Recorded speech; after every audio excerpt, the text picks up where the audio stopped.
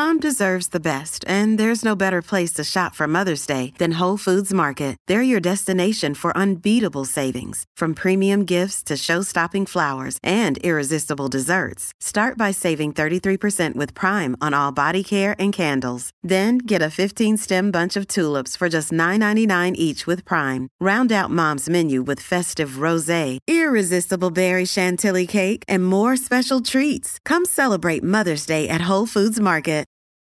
Your brain needs support, and new Ollie Brainy Chews are a delightful way to take care of your cognitive health.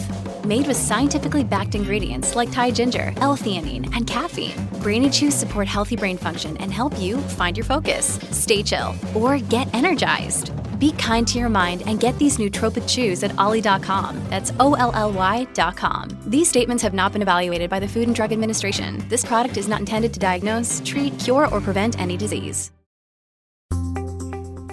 It's Today in Ohio, the news podcast discussion from Cleveland.com and the Plain Dealer for Thursday, heading into the Independence Day weekend. Little order of business, we will not have a podcast on Monday. And then for the rest of the week, Layla Atassi will be hosting the podcast because I'll be off. It's the first time we've done that.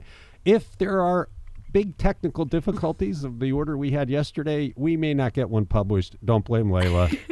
It's my fault for using too many platforms. I'm Chris Quinn. I am here with Layla Atassi, Laura Johnston, and Lisa Garvin. And before we get started, I wanted to talk a little bit about abortion. It is the topic of the summer and probably beyond. We're hearing from a lot of people about this. And it strikes me that really the best way forward would be if men had no role in deciding the law on abortion. This is a women's rights issue. We should just get out of it. I keep finding myself in unusual conversations. But the thing I wanted to talk about, yesterday, Democratic candidate for governor Nan Whaley said if she's elected, she will seek a constitutional amendment in Ohio to guarantee the right to choose for women. And it struck me that why wouldn't she do that now as part of her campaign? You have to get signatures on petitions in every county to get something on the ballot. She's campaigning in every county.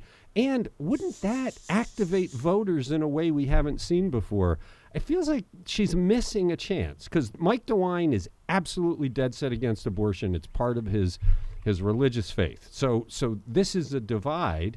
Women are largely angry about what the state is.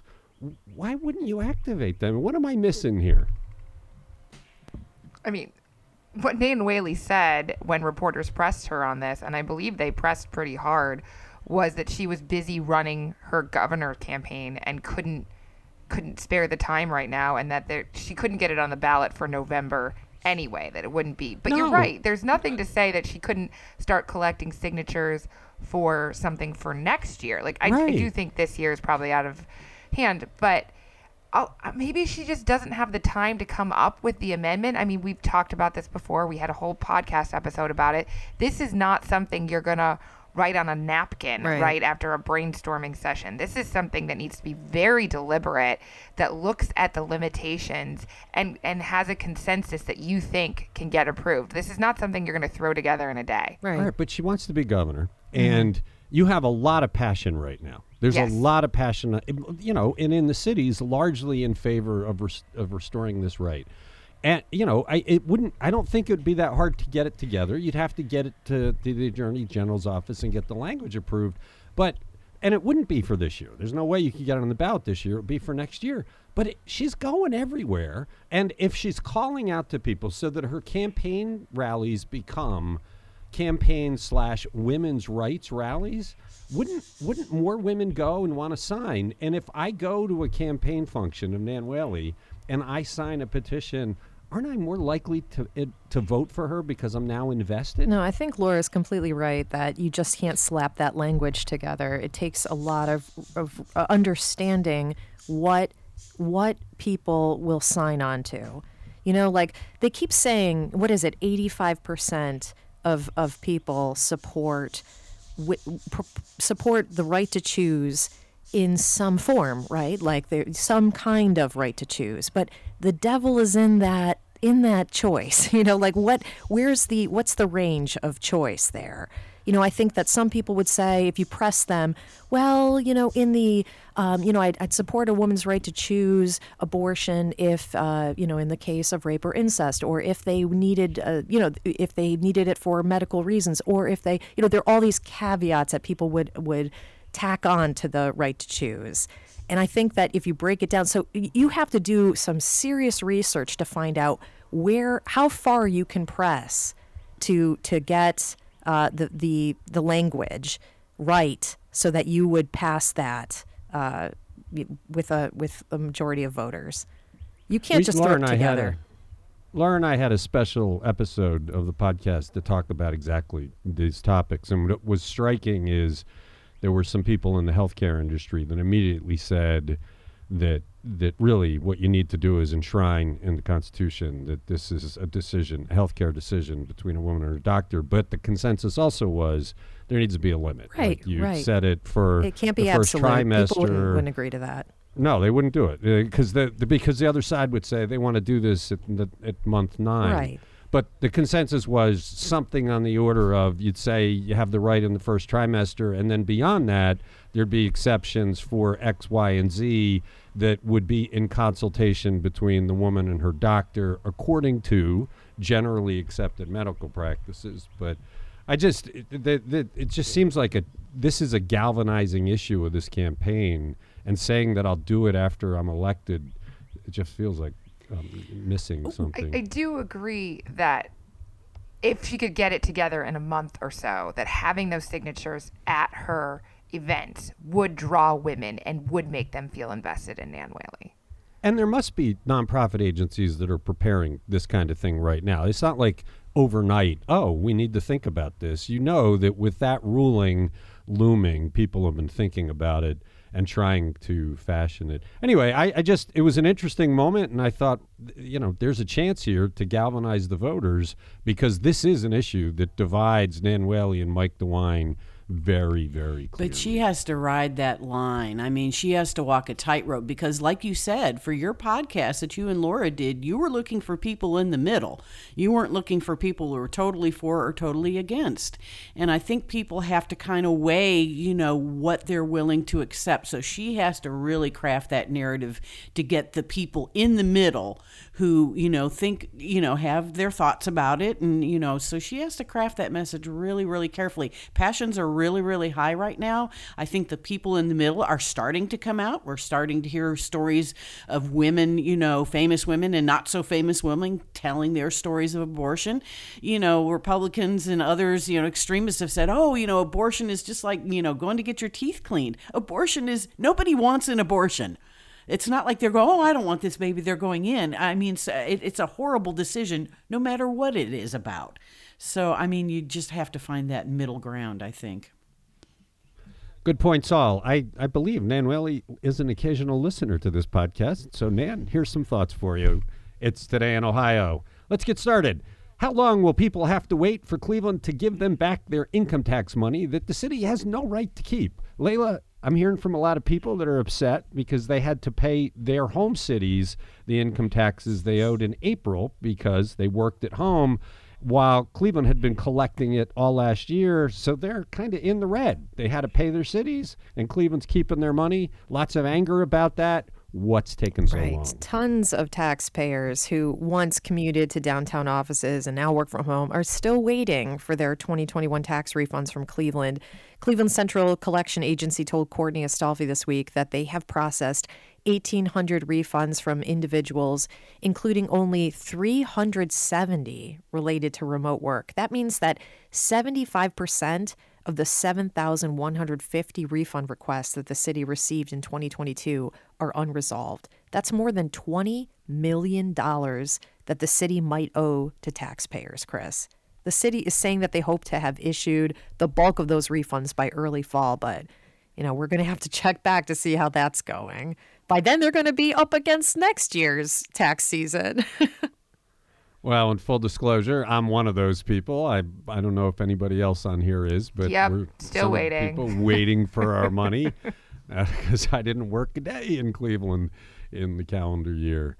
Okay. I mean, I get it that they have to go through thousands of tax returns. They did, Layla, as we talked about previously, make this process way more complicated than I can imagine. And nobody could figure out which form to file or which box to check on the form. And it just was, they did this intentionally. It's Cleveland city government, which, Justin Bibb is trying to get people to come back in and work downtown.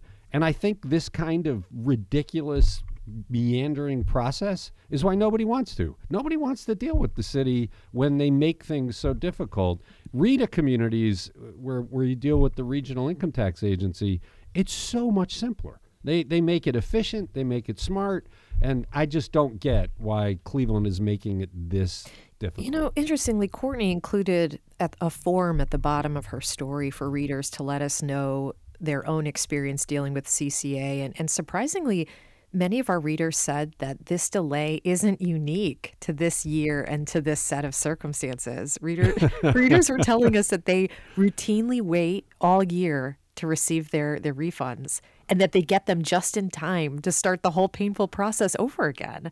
And so it appears that it's not just a pandemic, year issue, that looks like CCA might hold on to people's money for way longer than they should be.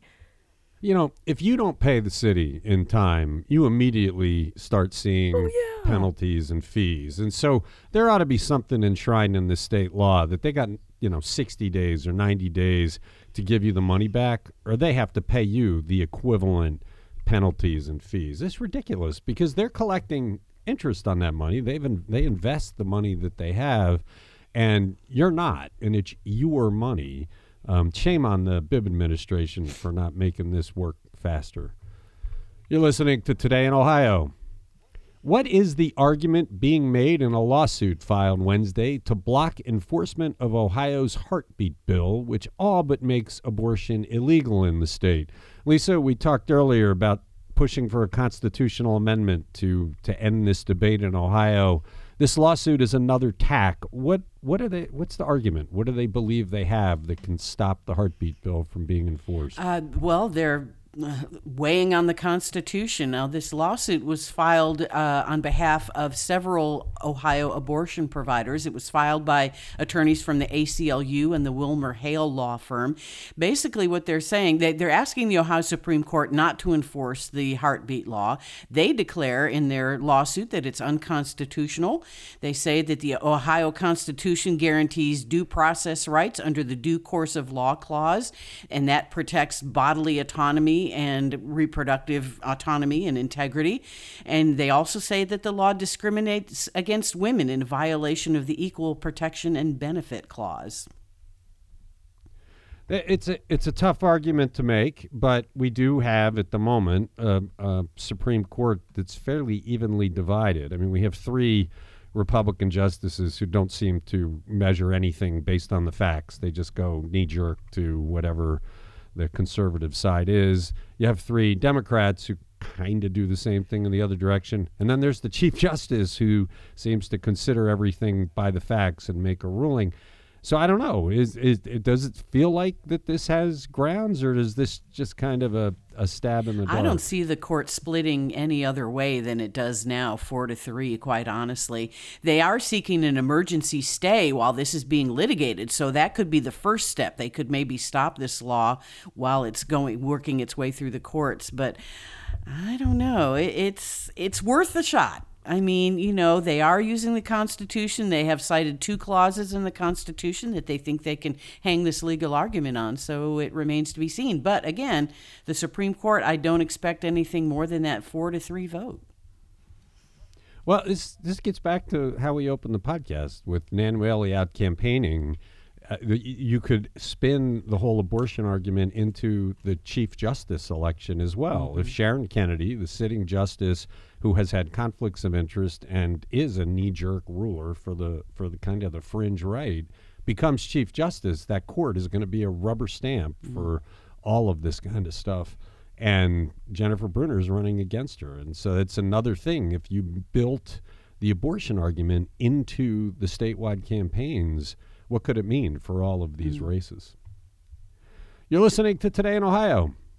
Staying on the abortion topic, what happened at abortion clinics when Ohio's heartbeat bill took action became effective just hours after the U.S. Supreme Court reversed 50 years of precedent and declared there is no longer a constitutional right to abortion?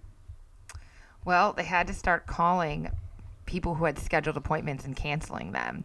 And they thought they'd have a couple of weeks before the heartbeat ban went back into effect, even after the ruling came. And remember, we didn't know the ruling was coming on Friday. And then Dave Yost filed minutes afterward to try to get the heartbeat ban that had been passed in 2019, I believe, to actually take effect because it had been blocked because of the Roe versus Wade basically standard. And so they thought that could take a couple weeks. They were ready to comply when they had to, but it happened within 8 hours. So they had to start turning people away. And their focus now is to keep people informed and get their abortion services as quickly as possible. They are working with groups that will help women travel for abortion with assistance such as money, transportation, and lodging. And what folks like Planned Parenthood and Preterm are telling you is, please don't think you don't have options. Call them, talk to someone who can help, because they are trying to work with women in any way that they can. I read a bunch of stories from back in the 60s in Cleveland about abortion, and you had doctors who were underground that would do this. It wasn't Planned Parenthood. It wasn't anything like that. And you had ministers that women would go to that say, I'd like to get an abortion, and they would counsel them, and if they still wanted it, they would help them find the services. We don't see that yet, right? I mean, this is more, we're going to get you to a state where it's legal, but you've got to think that there are going to be some doctors that feel so strongly about this, especially in cities like Cleveland where they set up like that. And even if they were prosecuted, you got to think the judges would not treat them badly in sentencing. We haven't seen anything like that discussed, right?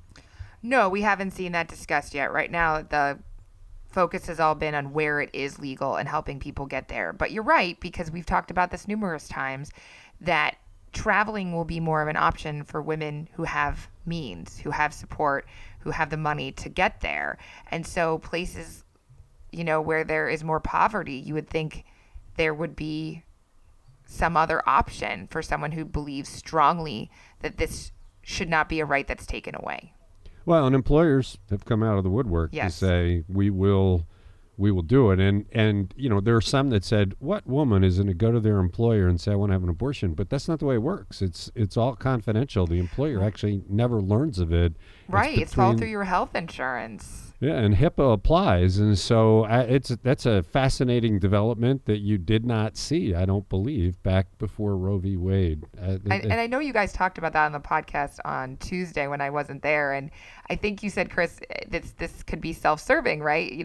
Companies don't want to have to pay for an extra child and they want their employees to work. And I don't care that they could benefit too at one time. If people want to have an abortion, then they should be able to have an abortion.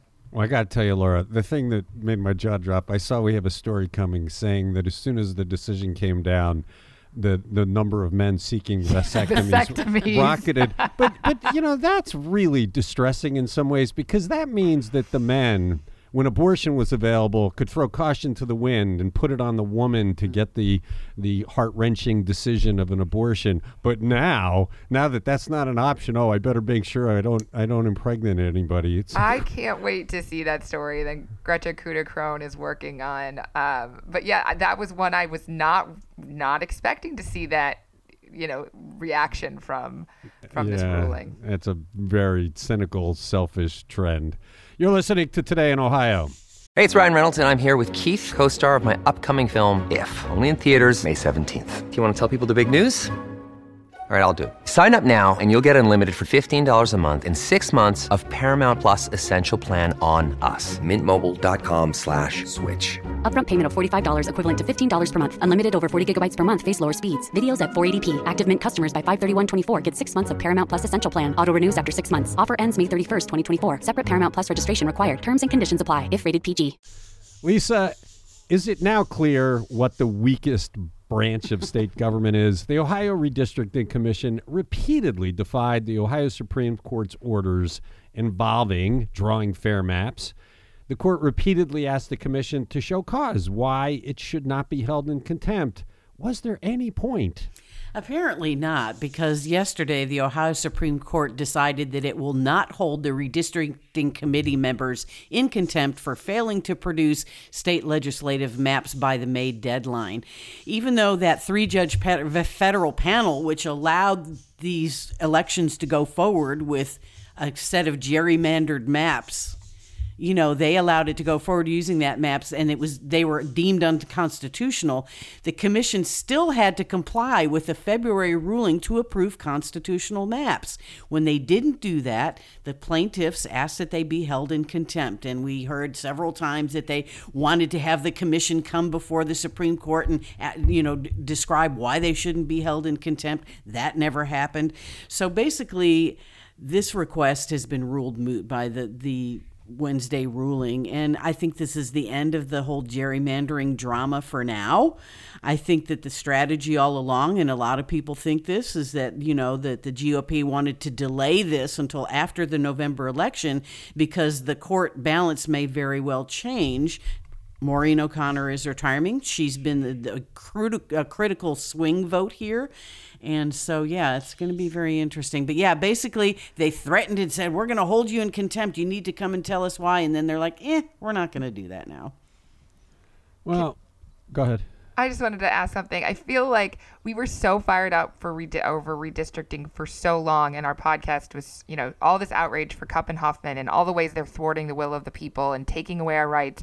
And now we have this sedition hearings happening, and we have the abortion issue, and it's like, how can you sustain the rage on all of these levels? I don't know. I know the ACLU backed off with the intent of going back at this, and it's so important. Redistricting is incredibly important for gun issues and abortion issues and everything that people care about. It matters the makeup of our state legislature, but I can't see people getting back on this bandwagon. I don't know. I don't see anybody moving to change the redistricting process. Well, government is designed based on the belief that people will do it in good faith. And clearly, nobody on that redistricting commission was operating in good faith. The Supreme Court issued orders and they rejected them. That's not the way it's supposed to work. But if you go back to the very first ruling in this, Maureen O'Connor did say in a concurrence, hey, folks, these guys are never going to not include politics in their decisions. You should redesign your system. Here's how they do it in other states. And that's the key. It's just like with abortion. All this other stuff doesn't matter. A constitutional amendment is the only thing that will stop nefarious lawmakers from restricting the rights of women. The only way to stop this is to take these politicians out of the system and go with the systems they have in other states. And you're right, Laura, they haven't started that yet. But, maybe Nan Whaley could circulate petitions at her campaign events. You never know. We hope Nan Whaley's listening. And to be honest, even though, I agree with Laura that it's hard to sustain the rage across all these different outrageous issues, but gerrymandering is the heart of all the outrageous issues. Yes. Yes, none of these other 100%. things would be happening to us if it weren't for our gerrymandered predicament. So there you go. Just doesn't have the same rage and passion behind it that abortion does, or gun rights, or mass shootings, whatever it is. But it is the root. It is. You can trace it all back to that. So 100%. Yeah, and Laura Hancock and Jeremy Pelzer did some really good work earlier this year where they showed all of the different laws that have been passed over the years and how the legislature got increasingly more conservative, how the laws changed and either, restricted rights or opened up rights. Right. And it's not truly reflective of the actual electorate, of the actual constituency. Because the breakdown in the state house has never fully reflected the breakdown in the state. No, gerrymandering has taken away our government. Basically, we no longer have our government. You lose a democracy when you have a supermajority. Right. Okay. You're listening to Today in Ohio. Are any Cleveland suburbs allowing people to shoot off fireworks over the Independence Day weekend? And does it matter what the city says about the rules anyway? Laura, as we know, Ohio has legalized fireworks on a bunch of different holidays, starting with this weekend. But the law allows cities to say, not here. What's the upshot? most cities said not here. So Kaylee Remington talked to about 35 different cities in Northeast Ohio, and very, very few are going along with the state law allowing this. Olmsted Falls, Maple Heights, and Fairview Park will allow residents to possess and use bottle rockets and firecrackers on private property. Brooklyn is allowing them to use it on one day of July 4th. But plenty of other cities have said, nope, don't do it here. Either they had laws on the books already that supersede, or they've said since the state law was passed, you can't do it here. I got an email, a text, and a phone call from my city that was like, remember, you cannot set off fireworks. I mean, we're not talking about sparklers or the really small things they sell at grocery stores. We're talking about commercial fireworks, includes firecrackers, bottle rockets, and Roman candles. What do you say, Lisa? You think these laws are going to be effective? Well, it's my neighbor. I have a neighbor who shoots off some big fireworks, and he started on Juneteenth. So, there were several, of course, in Facebook, the Facebook page lit up immediately.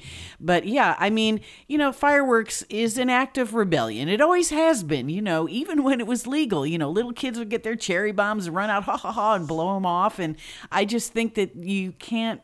And cops aren't going to run around unless you call and say, hey, my neighbors are shooting off fireworks right now. You're never going to catch them. And, a lot of them know that they're probably going to be, cops are out looking for them. So they're going to be a little bit, evasive. Well, and Kaylee talked to a retired judge from Painesville, Michael Cicconetti, who said that most people don't know that their communities have opted out, and that it's really confusing because you're making a law, but that people can't actually follow because their city's opted out of it. So they're very confused, but that it's incredibly hard to prosecute anyway. And there's very few cases that ever come before a court like that. And how many people buying fireworks are going to go, oh no, I can only get sparklers or whatever. I mean, they want the big M80s and stuff that make the most noise. So you're asking, customers to know what is legal in their city and what isn't, if the city is allowing them at all.